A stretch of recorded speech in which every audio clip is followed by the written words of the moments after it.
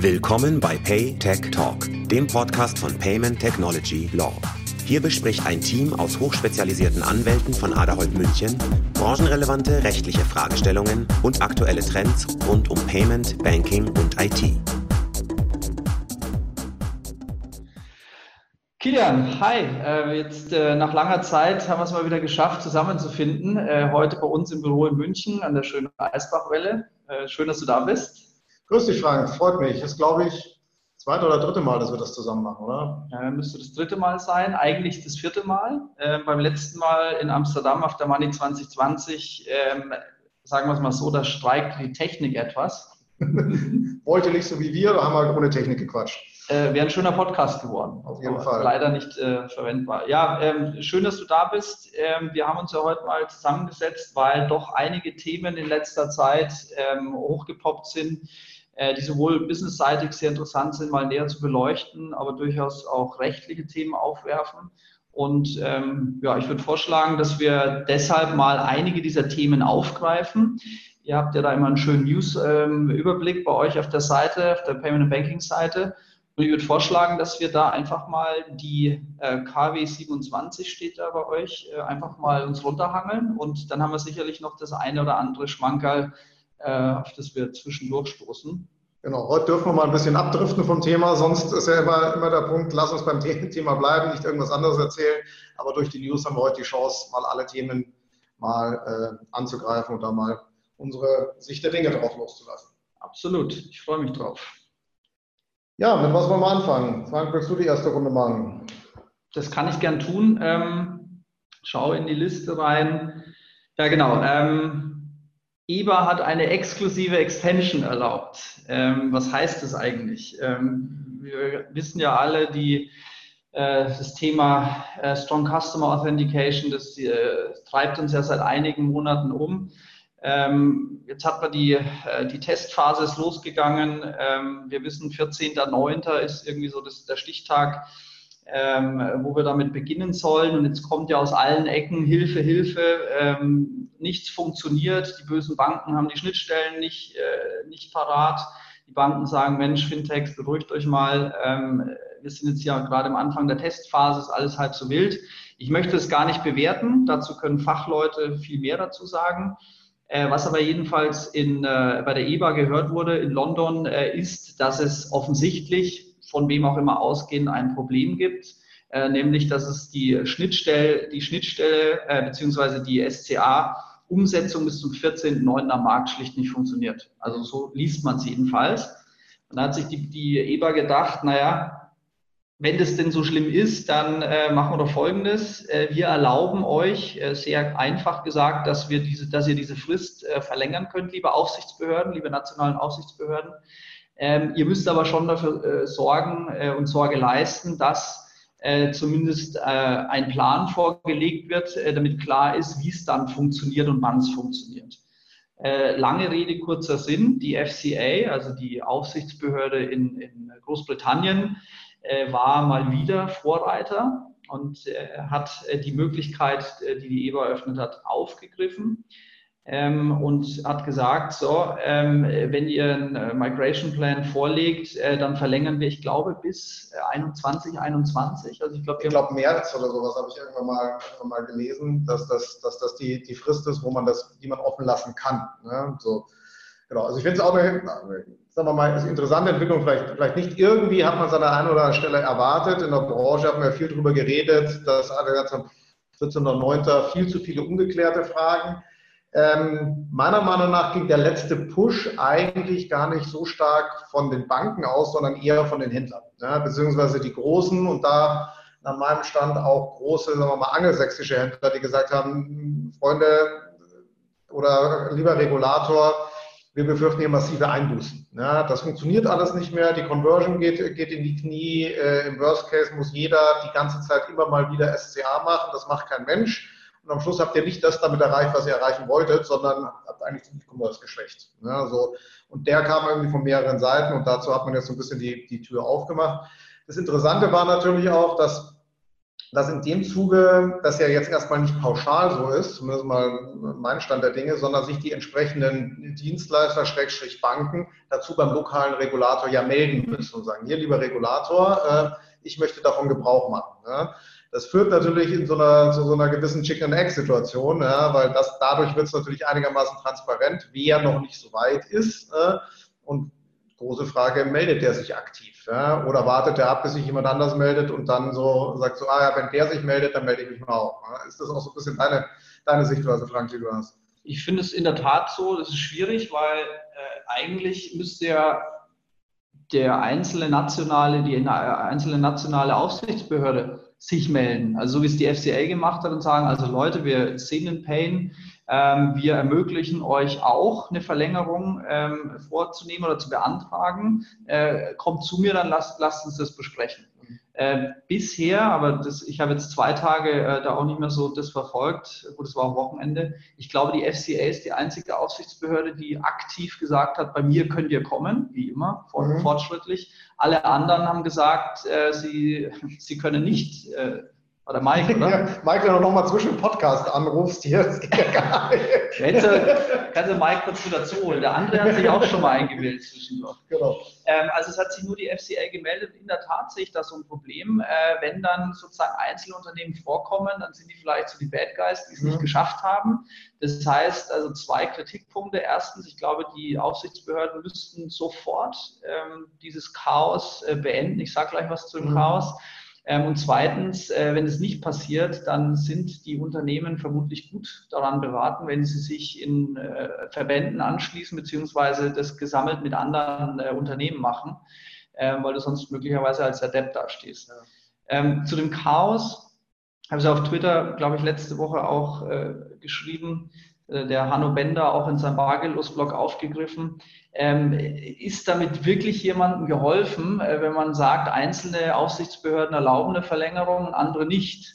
Meine Meinung, ich habe da eine ganz klare Meinung dazu, nein, das Chaos wird noch größer, weil stellen wir sich mal folgendes Szenario vor. Wir haben einen Acquirer aus UK, wir haben einen Issuer in Deutschland.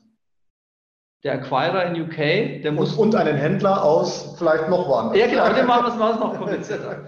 So, der Acquirer muss nicht, weil der hat ja einen schönen Plan vorgelegt, was noch alles zu tun ist und wie es funktioniert.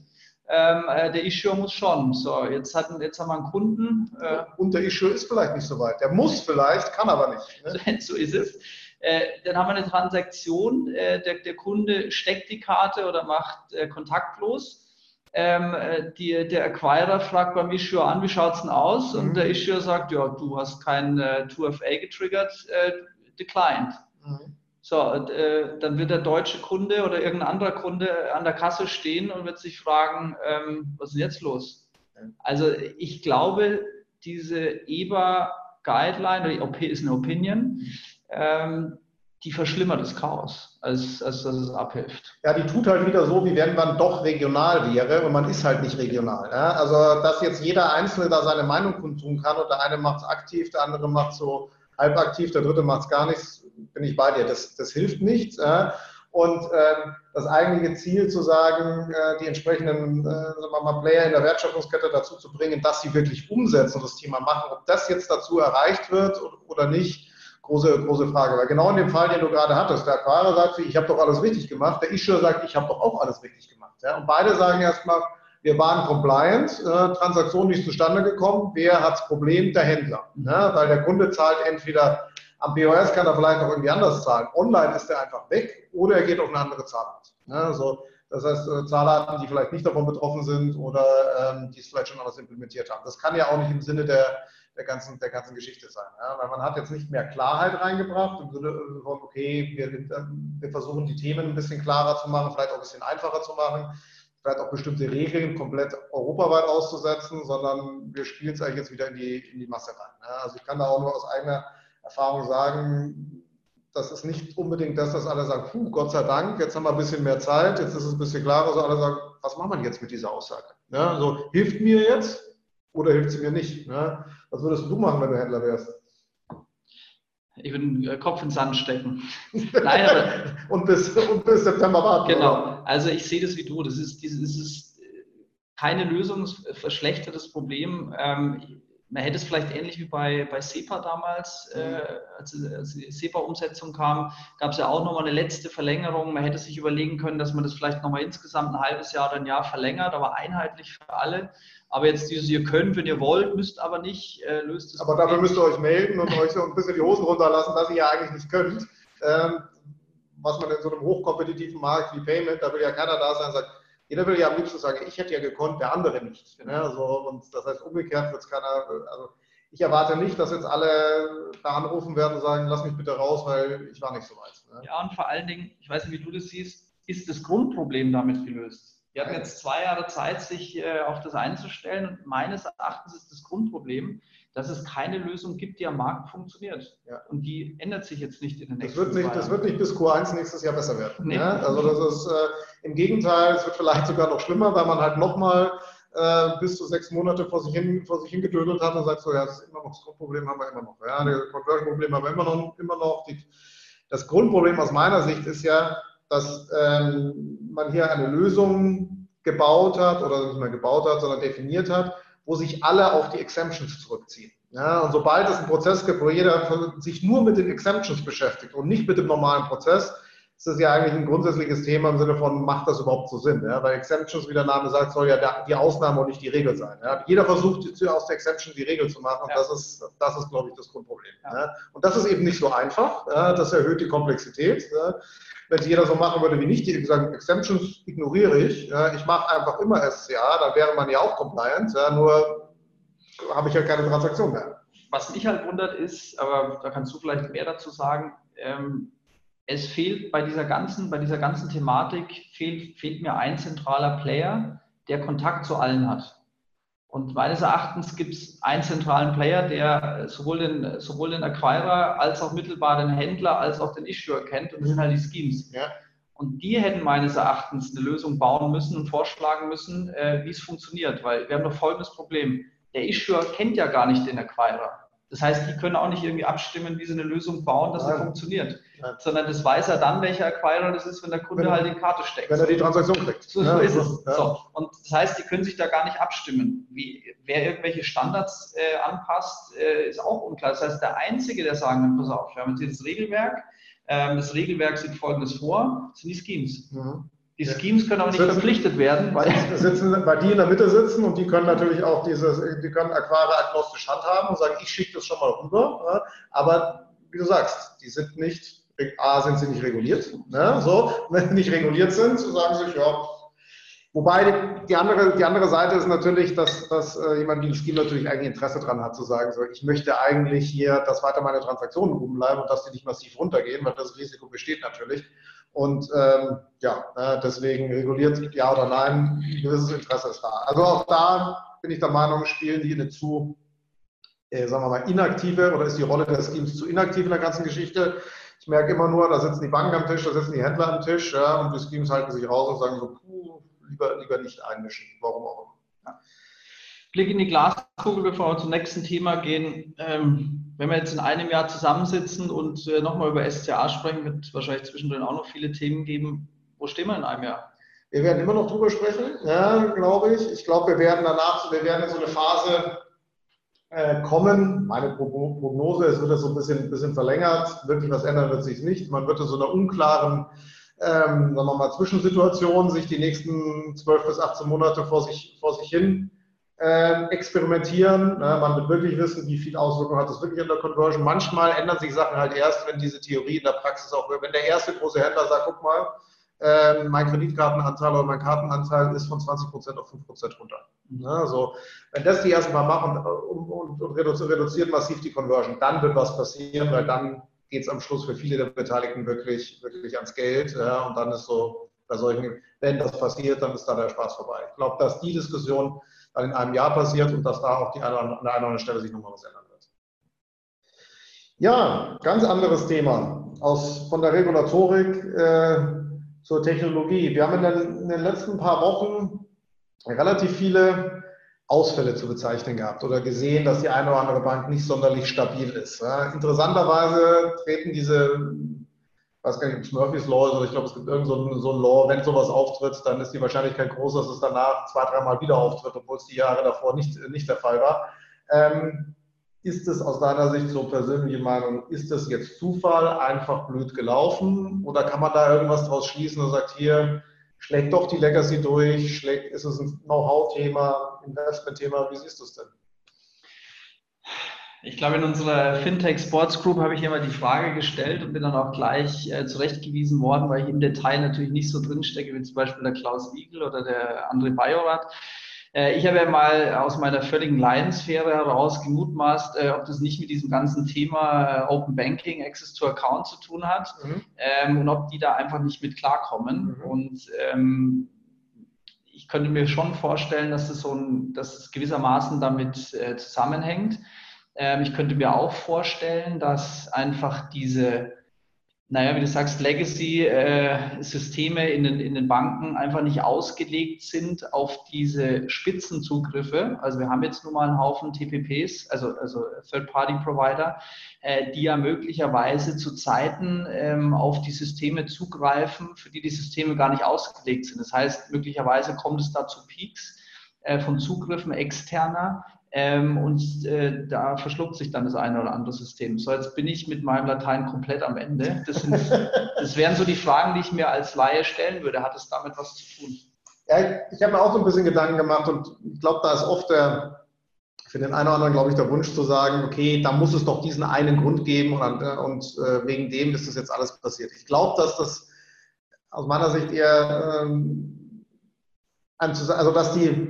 dass man es nicht auf ein Thema zurückführen kann. Ich glaube, dass der Kontext immer ein anderer ist. Trotzdem passieren solche Sachen lustigerweise immer sehr, sehr engen Zeitraum, sonst würde es überhaupt nicht so eine Diskussion geben. Wenn wir jetzt nur einmal bei der DKB was gehabt hätten oder die Volksbanken hatten was oder die Commerzbank hatte was, ich glaube, die Deutsche hatte auch irgendwas oder wer auch immer, wenn das irgendwie gestreckt wäre, wäre das meistens ein singuläres Thema. Ja, und die Bandbreite von solchen technologischen Problemen kann ja sehr, sehr groß sein. Ja, das kann ja sein von individueller persönlicher Fehler eines IT-Mitarbeiters, auch das soll es immer noch geben, 4-Augen-Prinzip oder 10-Augen-Prinzip hin oder her. Trotzdem habe ich mir sagen lassen, gibt es immer noch das eine oder andere File, was mal so ein Mitarbeiter gelöscht haben kann, bis hin zu Peak-Thematiken, Verfügbarkeitsthematiken, neuen Playern, die eintreten, Updates, die eingespielt worden sind, die doch nicht so funktionieren. Also dafür ist inzwischen die Technik so komplex. Ja.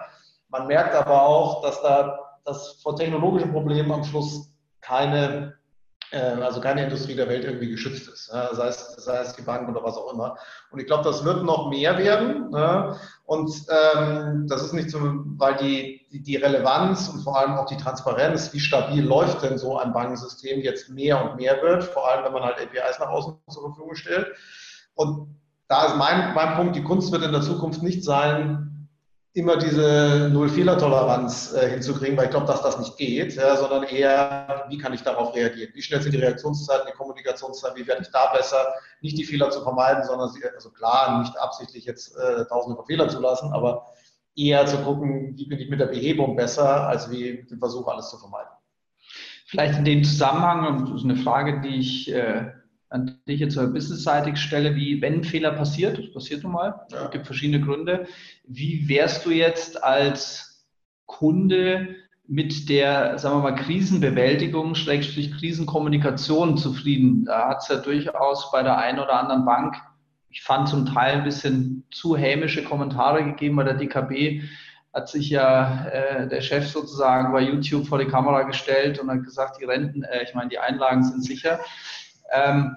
Wie würdest du generell diese Krisenkommunikation machen? Weil wir sind ja jetzt schon in einem, finde ich, in einem Zeitalter, wo man eher draufhaut, wo man vielleicht früher mal mehr Fehler zugelassen hätte. Also es kommen schnell die Tweets, es geht sofort viral und man kriegt eins auf die Mütze. Umgekehrt hat man dann zum Beispiel bei N26 diesen einen Fall gehabt, der nicht auf seine Einlagen zugreifen konnte. Das wurde auch gleich hochstilisiert. Es war möglicherweise ein Fall von 3 Millionen Kunden. Also es geht in beide Richtungen, die Kritik. Aber findest du, dass die Krisenkommunikation den Kern dessen trifft, was Kunden sich wünschen? Also ich bin jetzt kein und speziell kein Krisenkommunikationsexperte. Von meiner laienhaften Sicht finde ich dieses Kommunikationsthema sehr, sehr, sehr, sehr schwierig, weil die Chance, das irgendwie richtig zu machen, ist eigentlich im Promillebereich. Ja? Genau bei diesen Themen. Es gibt Banken, die äußern sich gar nicht dazu. Ja, es gibt durchaus große deutsche Banken, die auf der einen Seite auch jemand wie N26 immer vorgeworfen haben, wo ist denn jetzt der CEO, warum sagt denn der nichts, wo bleibt denn das Statement, die genau bei sowas nichts sagen, gar nichts. Ja? Das kannst du bewerten, ob das eine jetzt schlimmer als das andere ist, eigentlich vollkommen wurscht. Ja? Jetzt hast du den gerade von dir erwähnten DKB-CEO, der immerhin was gesagt hat, der sich hingestellt hat und sagt, ich kommuniziere relativ schnell, auch ob das, was er gesagt hat, zum Thema gepasst hat, andere Frage. Aber er hat sich immerhin hingestellt und hat was gesagt. Ja, in solcher Kommunikation, ob du es immer jedem recht machen kannst, weiß ich nicht. Ja, so die einen werden sagen, ja, das ist vollkommen klar, jetzt ist halt ein bisschen das Online-Banking runter, dass jetzt mein Geld nicht weg ist, ist mir auch klar, braucht er mir nicht sagen. Ja. Für andere war vielleicht diese Message total wichtig, zu sagen, so, hey, wir haben ja kein Thema. Ganz schwer, diese breite Zielgruppe alle zu treffen. Ja. Also ich finde es in der Tat sehr, sehr, sehr, sehr schwierig und ich habe eher Respekt vor jemandem, der sagt, ich sage jetzt mal was, auch wenn dann sicherlich, genau wie du sagst, man wieder 100.000 von Tweets hat von Leuten, die natürlich besser wussten, was man hätte kommunizieren müssen und dass es natürlich doch wieder keine gute Kommunikation war, als wie gar nichts zu sagen oder eine Woche lang zu warten und dann vom Zettel abzulesen, was mir die PR-Abteilung geschrieben hat. Ja, das ist, und vielleicht, wenn man es auch so ein bisschen ehrlich meint, oder? Jetzt sagen wir immer, ein Zitat von Brad King, bin ich gestern drüber gestolpert, finde ich gut. Banken brauchen Filialen wie Fische Fahrräder, frei übersetzt. Jetzt predigen wir, Filialen braucht es nicht, alles online, alles mobile. Da ist es doch umso mehr wichtig, wenn ich mal so eine Störung habe, dass ich tatsächlich eine Kommunikation habe. Also mir wäre das schon wichtig. Also sonst geht man in die Filiale rein, sagt, was ist da los? Also früher hätte man das so gemacht. Jetzt gibt es die Filiale nicht mehr, sagen wir in der Zukunft, die wir uns alle ausmalen oder wenig. Dann ist es aber doch schon wichtig, dass man genau hingeht und sagt, Leute, Folgendes ist passiert. Und dann finde ich ehrlich gesagt die Häme zum Teil, die dann da, muss man eigentlich alles tot ernst nehmen, die man da aushalten muss, die finde ich dann irgendwie auch nicht so ganz angebracht. Ich glaube, da müssen wir vielleicht insgesamt auch ein bisschen an der Kommunikationshygiene arbeiten. Auch, sagen wir mal, die Fintech-seitig eher, sagen wir mal, engagiert sind wie du nicht. Insgesamt, dass man da nicht immer so Fingerpointing macht, sondern eher gemeinsam jetzt an den Problemen arbeitet. Ja. Also finde ich auch, beinhaltet, glaube ich, so 2, 3 Punkte, die ich auch ganz wichtig finde. Das eine ist, am Schluss sprechen wir gar nicht darüber, ist das jetzt eine Challenger-Bank oder keine Challenger-Bank. Wir sehen, die haben alle Probleme und das ist ganz normal. Ja, bei keinem ist die Kommunikation so, dass jeder sagt, hey, super Kommunikation und keiner hat was zu meckern, ob das überhaupt möglich ist. Das ist eine ganz große Frage. Am Schluss wird es immer diese Kommentare geben, weil es ist einfach, auf eine bestehende Kommunikation mit in Anführungsstrichen einem schlauen Kommentar zu reagieren, als wie selber zu sagen, genau so hätte man es machen müssen. Das tun nämlich die wenigsten. Ich finde einen interessanten Punkt, den du vorher sagtest, das Thema Filiale. Hätte eine Filialstruktur bei der einen oder anderen, die jetzt zum Beispiel DKB oder N26, die keine hat, hätte die geholfen oder hätte die nicht geholfen? Oder hätte die es schlimmer gemacht? Ja, wäre ich zur Filiale gegangen und hätte dort wen auch immer, ohne jetzt jemand zu nahe zu treten, gesagt, hier, mein Online-Banking geht nicht, wäre ich schlauer gewesen danach oder wäre ich eher mehr verärgert gewesen?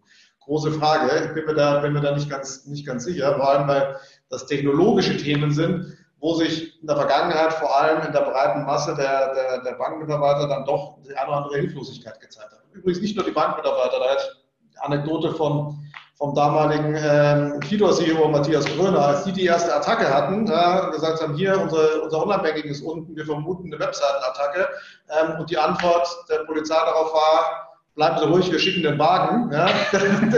Zeigt genauso, wie man da so tickt. Ja. So, und das wäre wahrscheinlich in der anderen Filiale auch passiert. Ja, absolut. Gut. Nächstes Thema. Wo machen wir weiter? Wir hatten ja ein weiteres Thema, was wir nochmal aufgreifen wollten. Vor allem jetzt war auch mit Frank auch ein sagen wir mal, Rechtsexperte da. Sie hatten im letzten Podcast schon ein bisschen länger über Libra gesprochen, war trotzdem sehr, sehr prominent da. Was kam denn bei euch so an bei dem Thema Libra? Sind da Fragen aufgetaucht von Mandanten, Kunden, Leuten aus der Branche? Oder welche Fragen würdest du denn überhaupt erwarten, dass da aufpoppt bei so einem Thema?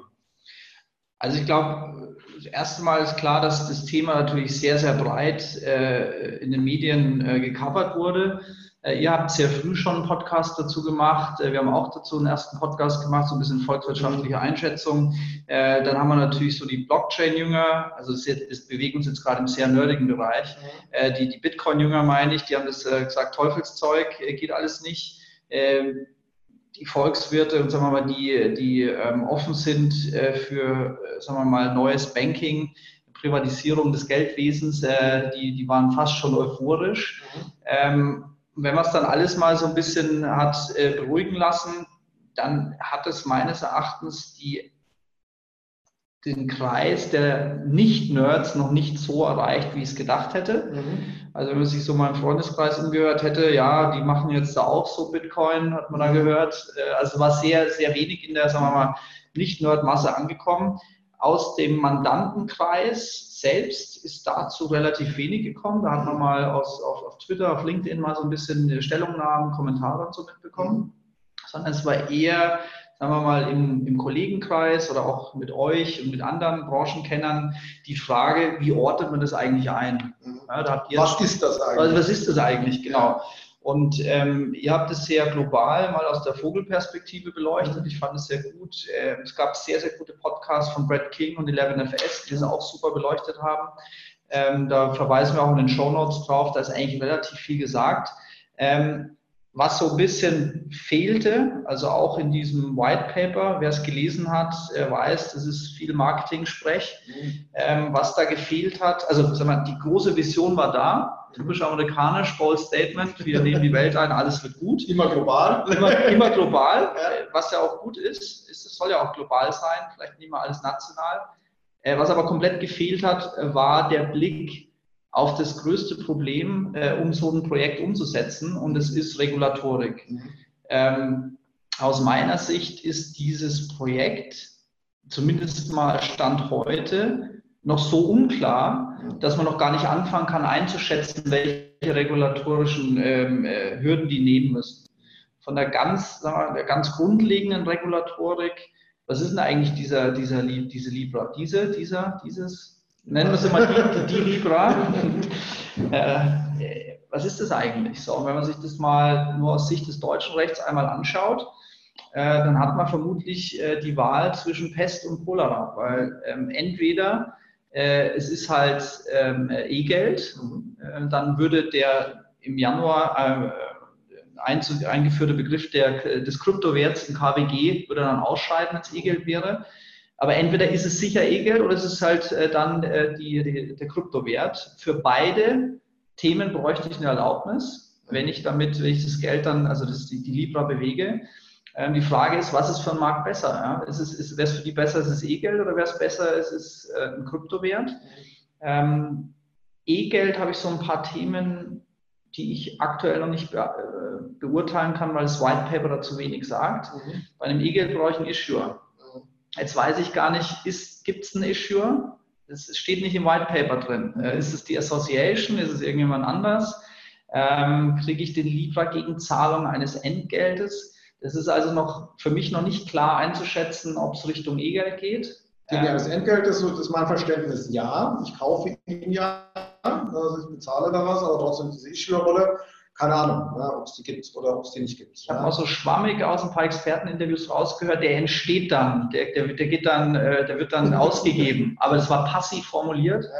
Also ich brauche halt jemanden, der es aktiv herausgibt. Also wie beim typischen E-Geld, machen wir es einfach, eine Gutscheinkarte und du gehst jetzt zu dem Issuer hin oder zu dem Agenten von dem Issuer, gibst ihm 100 € und kriegst dann eine Gutscheinkarte mehr für 100 €. Der gibt das E-Geld dann heraus. Macht ihr bei der Wirecard mit eurem E-Geld. Genau. Das ist unklar. Wenn wir aber kein Issue haben, dann ist es kein E-Geld. Dann wäre es aber jedenfalls nach dem, was im Entwurf zur Änderung des KWG zum Thema Kryptowert drinsteht, würde es aber unter den Kryptowert fallen. Und dann wäre, sagen wir mal, das Entstehen, das Schaffen dieses Kryptowerts wäre noch unproblematisch, aber die haben ja auch eine Wallet. Und jedenfalls derjenige, der diese Wallet anbietet, der wäre ein sogenannter Kryptoverwahrer und der bräuchte eine Erlaubnis der BaFin nach dem KWG. Es wäre keine Banklizenz, sondern eine Finanzdienstleistungslizenz. Die ist mit etwas weniger Aufwand zu bekommen als eine E-Geld-Lizenz, weil es einfach weniger Anforderungen hat aber auch den Nachteil, dass ich mit dieser Finanzdienstleistungserlaubnis keine Zahlungsdienste ausführen darf. Und auch da sind viele Fragen offen, ob nicht zusätzlich auch noch Money Remittance, Finanztransfergeschäft betrieben wird. Das könnte ich mit einer E-Geld-Lizenz zum Beispiel abdecken. Wenn ich ein E-Geld-Institut bin, kann ich E-Geld-Geschäft machen und auch Zahlungsdienste anbieten. Das kann ich als Finanzdienstleister nicht. Also das sind so ein bisschen die offenen Fragen. Auf Geldwäsche und viele andere Themen will ich jetzt gar nicht eingehen. Also regulatorisch fallen mir da einige Fallstricke ein, die es zu lösen gilt, aus deutscher Sicht. Jetzt reden wir aber global. Genau. Das fand ich ganz interessant, weil ich gebe dir total recht, in allen Kommentaren, oder nicht in allen, aber in vielen, die ich jetzt gelesen habe, sei es Kommentare, White Paper, was auch immer, dazu, wurde das Thema Regulatorik immer so ein bisschen ausgeblendet. Ja. Es wurde das große Ganze gesehen, Weltherrschaft, Aushöhlen des globalen Finanzsystems und so weiter. Man hat irgendwie noch die 2, 3 Statements von, ich glaube, Russland war es und Indien zwar, die erstmal, ohne zu wissen, was es ist, das Ding erstmal pauschal verboten haben, ja, wobei man sich die Frage stellt, es gibt ja noch gar nichts zu verbieten, ja, aber es wird trotzdem pauschal verboten. Aber auf jeden Fall diese lokalen regulatorischen Themen, die sind ja deswegen jetzt nicht weg. Ja, nur weil das jetzt eine Facebook mit internationalem Anspruch gemacht hat, gibt es die ja immer noch. Ja. Und ich glaube, das Interessante, was mir jetzt gerade eingefallen ist, wenn man sich die Mitglieder der Association anschaut, ne, das sind größtenteils Mitglieder, die sehr stark im US-amerikanischen Markt sind. Ne, wo ich vielleicht hinsichtlich Regulatorik noch es irgendwie schaffe, auch wenn es auch da nicht ganz stimmt, einheitlich zu sein. Ne, sagen, hier eine Regel, großer Markt und da können sich mal alle dran halten. Ne. Also dieser klassische amerikanische Approach, wenn wir für die USA eine Lösung gefunden, der Rest der Welt muss den schon gut finden, weil der wird dann da auch klappen, spiegelt sich da so ein bisschen wider. Ne, weil wenn man geguckt hat, da ist kein großer europäischer Player dabei, ganz egal wo. Ne? Also weder ist ja aufgegliedert in Händler, in Zahlungsdienstleister, in Infrastruktur und so weiter, da ist keiner dabei. Da ist gar kein Asiate dabei. Ne? Von irgendwie Afrika und Südamerika gar nicht zu sprechen, auch Nahosten sind alle mit dabei, sind alles Amis. Ne? Glaubst du, das ist bewusst so, das ist Interpretation von mir, oder ist es einfach, das ist halt das Facebook-Netzwerk und das ist eher US-lastig und halt nicht chinesisch? Also 2 Sachen dazu. Das erste, es ist US-lastig, Schrägstrich Westküstenlastig, Schrägstrich Silicon Valley-lastig. Die werden sich da zum Grillen getroffen haben und haben da mal geschwätzt. Ich meine, wenn man schaut, wer da sozusagen von den einzelnen Unternehmen Treiber sind, wie immer Überraschung, die PayPal-Crew ist da im weitesten Sinne auch wieder involviert. Das heißt, ich glaube, die haben einfach gesagt, ich komme gleich noch zu dem anderen Thema, das irgendwie viele übersehen haben in dem White Paper. Die haben sich gesagt, okay, irgendwie schafft es keiner, eine vernünftige Lösung auf die Kette zu kriegen. Wir haben hier eine Plattform, wir haben hier einen Business Case, lasst uns was machen. Und das ist ja auch typisch amerikanisch, die sagen, komm, wir bauen jetzt was und dann werfen wir es auf den Markt und wie du es gesagt hast, die sollen es dann gut finden, wird schon. Ja. So, das ist der eine Punkt. Der andere Punkt, da habe ich keine abschließende Meinung. Es fehlen ja nicht nur irgendwie europäische Player und Banken, sondern es fehlen ja generell Banken. Jetzt lassen wir PayPal als Vollbank weg, die wir jetzt nicht als Bank ansehen. Oder halt Zahlungsabwicklung wie Stripe, die zwar auch Banken sind, aber jetzt in dem Fall nicht in der Bankrolle wahrscheinlich da drin sind. Ja, aber du hast recht. Banken. Da ist keiner, auch nicht in den USA. Also da ist kein Goldman, niemand ist dabei, kein JP Morgan. Und da fragt man sich schon, warum sind die nicht dabei? Bei Amazon würde ich sagen, okay, die machen halt was Eigenes, groß genug sind sie. Google genauso. Aber es ist keine einzige Bank dabei. Und da frage ich mich halt auch, warum ist das so? Weil für mich, wenn ich sowas, also ich sehe jetzt aus meiner Laiensicht, für mich wäre das naheliegend gewesen, globale Banken dazuzunehmen, weil dann hätte ich 2 Fliegen mit einer Klappe geschlagen. Erstens, ich hätte die Möglichkeit, über die Facebook-Plattform ein Produkt unfassbar schnell zu skalieren. Und zweitens, ich hätte mit aus Sicht der Bank meinst du jetzt? Oder? Nee, aus Sicht von Facebook. Und die Regulatorik, die kaufe ich mir über die Banken ein. Und die Banken wiederum können an diesem Produkt partizipieren. Das heißt, eigentlich wäre das für mich ein Perfect Match gewesen. Die Technik, die das weltweit ausrollen kann, das kann keine einzige Bank, das haben wir gesehen, einfach Legacy-Themen und so weiter. Aber umgekehrt sind die weltweit aufgestellt und haben die Regulatorik im Griff. Das heißt, eigentlich wäre es für mich naheliegend und ich wundere mich schon, warum da niemand dabei ist. Aber würde da gerne mal Mäuschen spielen oder hätte gerne Mäuschen gespielt, warum das so ist. Für mich wäre das naheliegend gewesen. Also aus der Argumentation total. Das kann man, also kann jetzt auch nur interpretieren. Jetzt kann man natürlich entweder die eine Brille aufsetzen und sagen, man hat bewusst die Regulatorik ignoriert, hat gesagt, so ist für uns kein Thema, wir hindern uns an der Geschichte schon, das heißt, an dem Kern lassen wir niemand rein. Ganz konsequent hat man es auch nicht gemacht, weil es sind regulierte Unternehmen dabei, die zwar nicht die Rolle einer globalen Bank oder einer Retailbank haben, aber die ja trotzdem sich an irgendwelche Regularien halten müssen und das nicht komplett ignorieren können.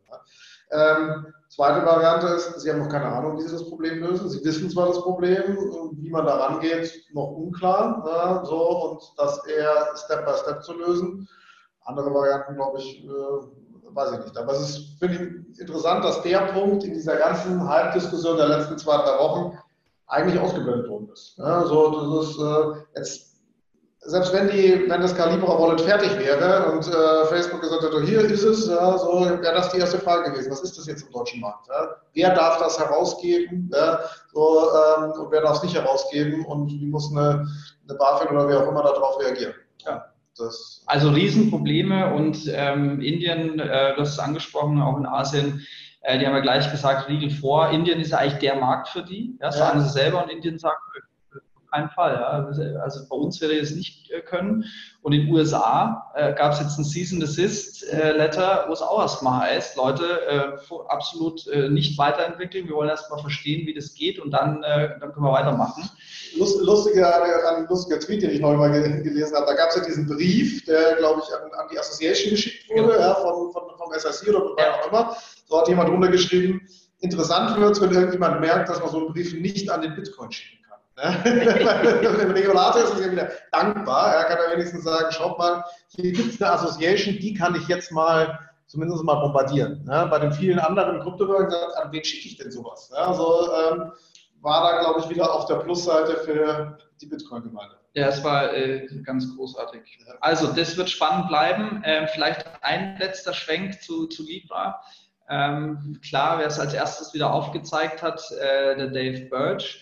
Es gab wirklich in einem Nebensatz, gab es den ganz klaren Hinweis, dass dieses ganze Libra-Thema nur dann funktioniert, wenn die eine portable digitale Identität dazu bauen. Das heißt, der Birch hat es schon relativ dezidiert auch auf Twitter und LinkedIn dargestellt. Der geht also davon aus, dass die ein KYC, nicht nur im Sinne von Geldwäsche, sondern im Sinne eines Identity, dass die ein Identity-Produkt bauen, mit anbieten und damit natürlich auf den Markt gehen und, glaube ich, da einen größeren Impact erreichen als mit Libra, meines Erachtens. Es sagt, dieser Libra ist schön und gut, aber wenn die das schaffen, also mal diese digitale Identität, von der wir ja alle sprechen, dass das also unabkömmlich ist, dass wir da eine globale Lösung schaffen, wenn Big Tech das jetzt auch noch auf den Markt schmeißt, dann haben wir doch da, glaube ich, echt ein Produkt, das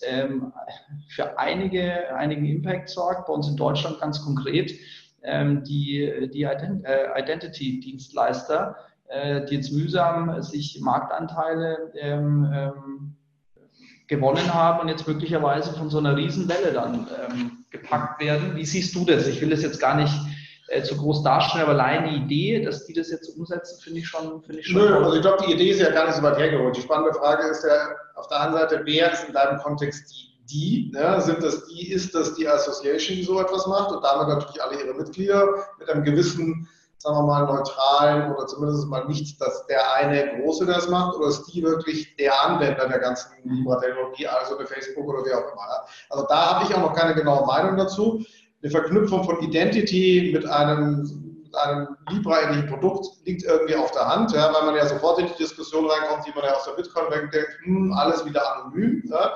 Da will ja ein Facebook-Konsortium gar nicht rein, die haben gar kein Interesse daran, dass das anonym ist. Ja. Aber es ist, glaube ich, ein sehr, sehr schwieriger Trade-off zu sagen, so auf der einen Seite müsste man dazu ja wirklich die noch mehr Daten sammeln. Ja, also wenn Facebook noch einen Schritt weiter geht und sagt, ich habe nicht nur das User-Profil, sondern ich habe wirklich die Identität, ja, gehen sie genau da rein, wo sie jede Menge schlechte Presse bekommen haben. So, die sammeln doch alle Daten und machen mich viel mehr abhängig und dann, was machen sie mit der Daten und schon ist meine Identität weg.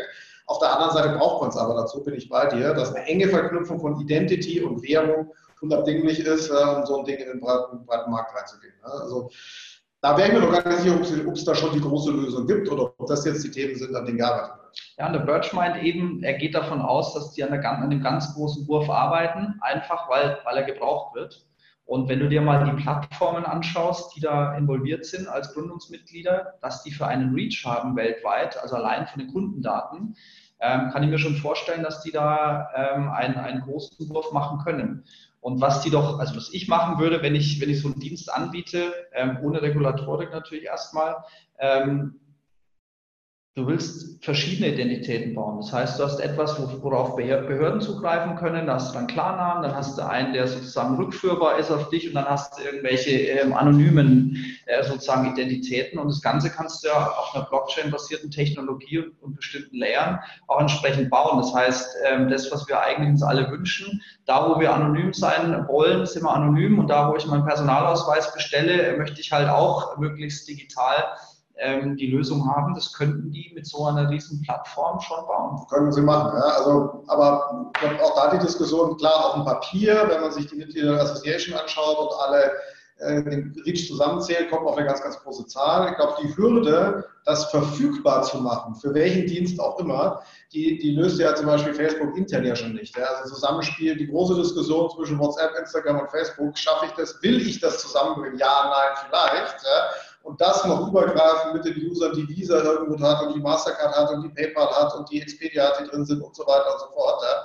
Das wird nochmal eine ziemlich große Diskussion. Ja. Auch eine Diskussion, an dem die in Anführungsstrichen eher einfacheren oder vom Konstrukt her einfacher gestrickten Identitätsdienstleister, die du gerade erwähnt hast, diesen deutschsprachigen Raum oder europäischen Raum kriegt, die wäre wie so ein Yes dieser Welt, die tun sich damit ja schon schwer. Ja. Auch die haben ja theoretisch einen riesen Reach. Ja. So ein Übershareholder wie eine Daimler, eine Allianz oder wer alles drin ist. Das nutzbar machen dieses Reaches, daran sterben solche Konzepte, weil das über Jahre dauert, wenn man es überhaupt weiß. Und da bin ich mal gespannt, ob das hier genauso bleibt. Ja, absolut. Ja, ich würde jetzt noch gerne, weil wir so ein bisschen die News der letzten Tage oder die relevanten News der letzten Tage uns nochmal zu Gemüte führen wollen, ein Thema nochmal kurz ansprechen, Thema Deutsche Bank.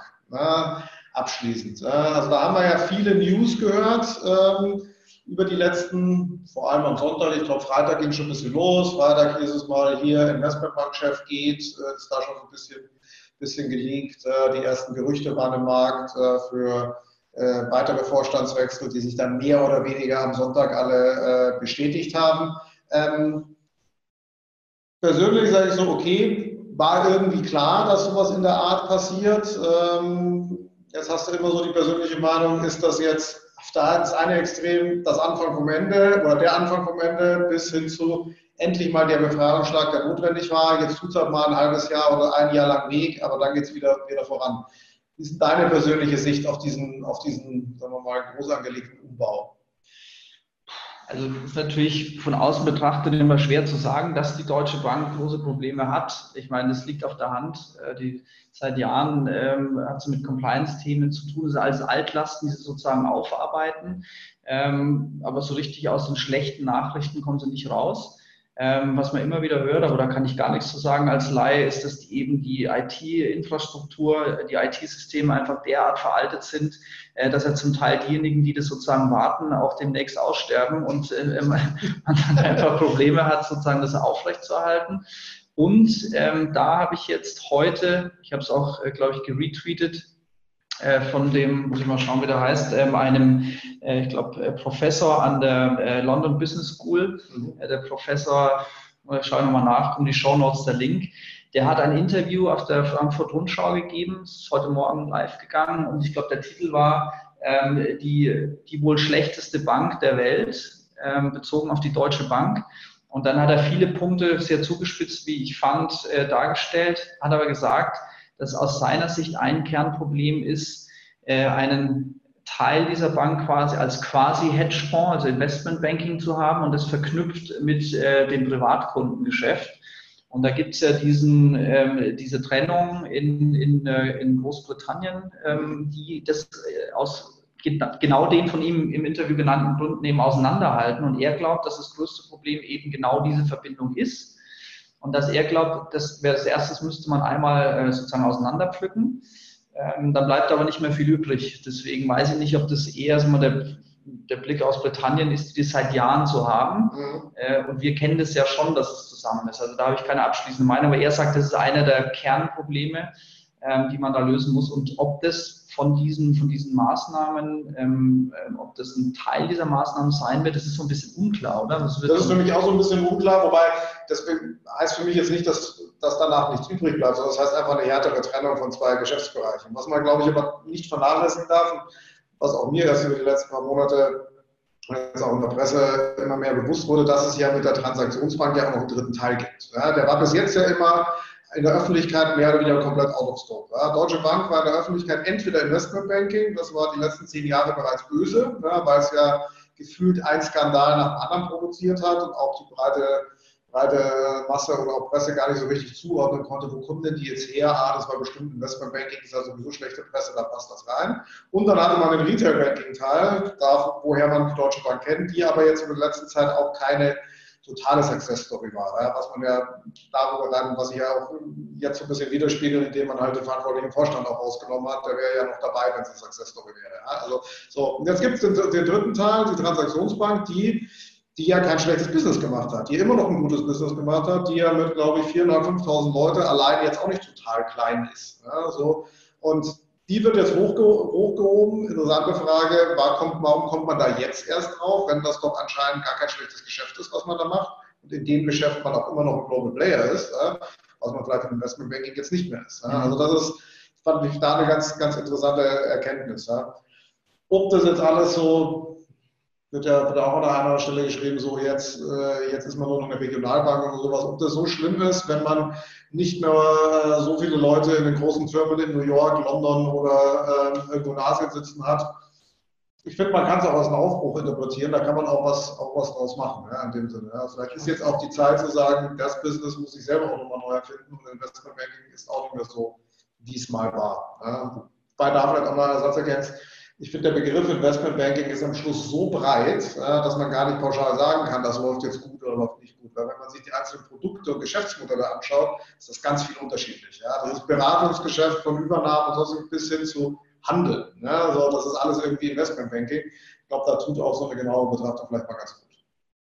Ja, und was ich finde, ist auch da wieder vielleicht zurückkehren zu dem eingangs besprochenen Punkt, da finde ich die Kritik teilweise auch so ein bisschen überzogen. Es ist ja immer, ich habe das Gefühl, wenn die Banken nichts machen, wird geschimpft und wenn sie was machen, wird auch geschimpft. Also eigentlich können sie es momentan niemandem recht machen. Was mir aufgefallen ist, dass man in letzter Zeit doch immer mal wieder Nachrichten hört von, das ist auch nichts Neues, aber von tatsächlich Ausgründungen. Also dass man jetzt auch im Banking, Stichwort Privatkundengeschäft, für den Mittelstand hat die Deutsche Bank jetzt eine Ausgründung gemacht, wie heißt sie, First, glaube ich. First, ja. Und das ist ja schon so ein Zeichen, dass die erkannt haben, in welche Richtung es geht. Und diese Nachrichten, die gehen so ein bisschen unter, habe ich das Gefühl, in der ganzen Diskussion, wie schlecht denn diese Bank sei. Insofern vielleicht ist das auch alles gar nicht so düster, wie man es glauben mag. Und irgendwo noch ein Zitat gelesen von einem Aufsichtsratsvorsitzenden, Leitner, der gesagt hat, es wird jetzt viel Geld in die IT-Infrastruktur auch investiert.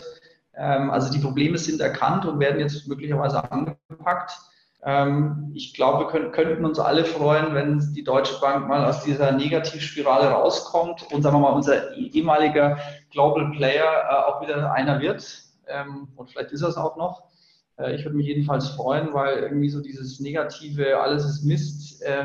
Das bringt niemand was und gefühlt kann man es auch nicht mehr hören. Ja, absolut. Sinne. Und da stimme ich dir zu. Ich glaube, das waren ja auch vorher so ein bisschen bei den Ausfällen beim Themen Krisenkommunikation so ein bisschen, vielleicht Krise das falsche Wort, aber Kommunikation ist ja auch so. Man hätte bei dem Tag sowieso nichts richtig machen können. Jetzt, wo es heißt, okay, man entlässt ungefähr ein Fünftel der Mitarbeiter, kommt wieder die eine Seite, der arme Arbeitnehmer muss jetzt entlassen werden, sowas. Hätte man es nicht gemacht, wäre sofort drin gestanden, so, Deutsche Bank kriegt ihre Kosten nicht in den Griff, Geschäft geht runter und sie haben immer noch 100.000 Mitarbeiter. Das heißt, richtig machen kannst du es nie. Diese Kommentare helfen, glaube ich, auch in der gesamten Situation überhaupt nicht, dass man in so einem Umfeld, weil man Kosten reduzieren muss, ist so, dass man an der richtigen Stelle investieren muss, genauso. Und da auch da kommt zum Thema IT-Infrastrukturinvestment. Da kann man nur hoffen, dass auch an der richtigen Stelle investiert wird, weil man kann auch ganz viel Geld in Infrastruktur steckt und es kommt am Schluss nichts raus. Und ich glaube, das ist die große Kunst. Große Kunst, vielleicht gar nicht weitere Milliarden an Budgets bereitzustellen, sondern die halt so schlau es geht, da einzusetzen, dass der Effekt wirklich da ist. Absolut. Kilian, Themen über Themen, das hat Spaß gemacht.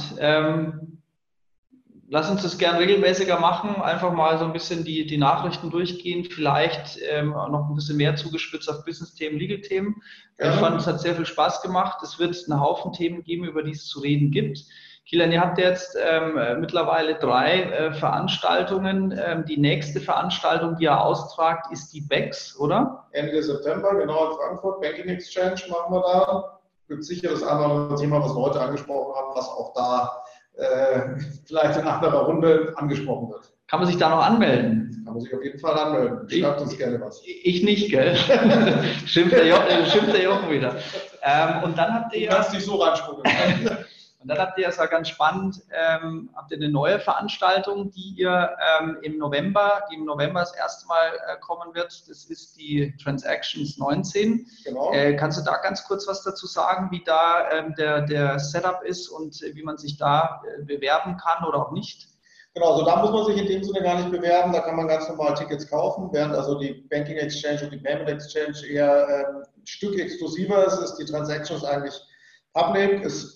Unser Ansatz, unsere Themen ein bisschen breiter zu streuen, auch das Thema FinTech so breit wie möglich zu machen. Da werden wir auch einige Leute dabei haben, die nicht aus der klassischen FinTech-Welt kommen, sondern die das ganze Thema auch breiter denken, Digitalisierungsthemen damit reinkommen.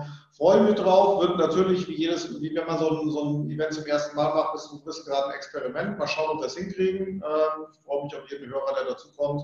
Einfach auf transactions.io sich registrieren. Kann man ganz normal ein Ticket kaufen und freue mich auf alle Besucher. Super, dann schmuggle ich mich da rein auf jeden Fall. Das ist einfach. Ja, klasse, Kilian. Gut, dann würde ich sagen, sind wir am Ende. Herzlichen Dank, dass das geklappt hat und ja, bis demnächst, oder? Bis zum nächsten Mal. Bis dann. Danke dir. Ciao. Ciao. Das war PayTechTalk, der Podcast von Payment Technology Law. Schön, dass Sie heute dabei waren. Weitere Informationen zu Payment, Banking und IT finden Sie auch auf paytechlaw.com und in unserem Newsletter.